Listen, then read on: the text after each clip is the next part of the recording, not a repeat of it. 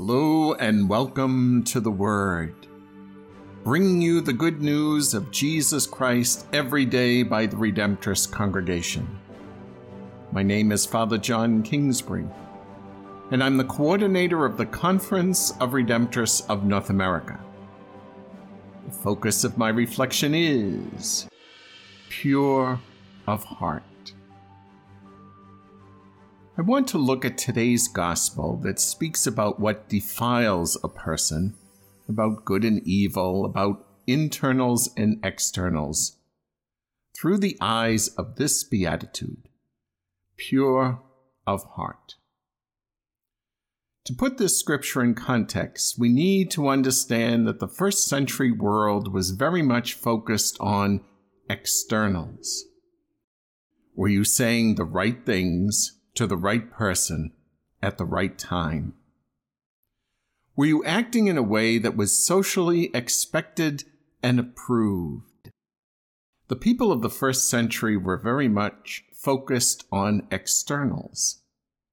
As long as you did what looked right and what you said sounded right, everything was okay.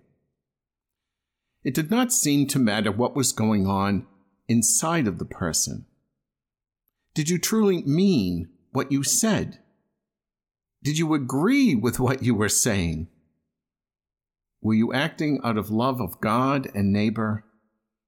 Or did you do something just to be noticed?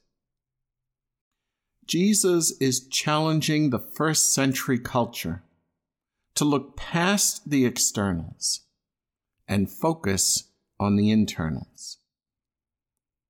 What was a person actually thinking? What was the inner motive of their words and actions?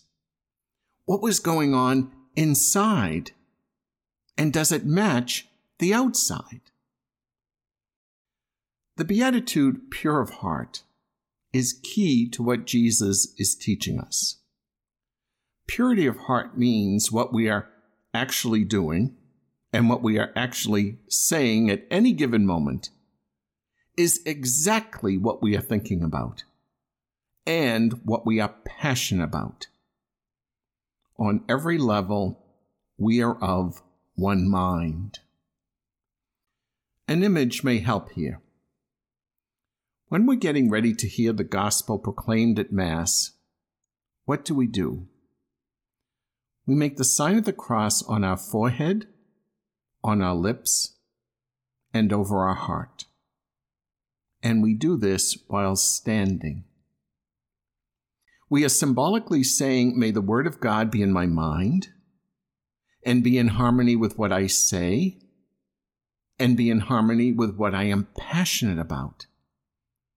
And I stand ready to take action to bring all of this about. Our gospel today is a call to look at our thoughts, words, and actions, and check to see if everything is truly working together as one. May Jesus, the most holy Redeemer, hear all of our prayers, and may Mary, under the title of our Mother of Perpetual Help, hold us tenderly in her arms.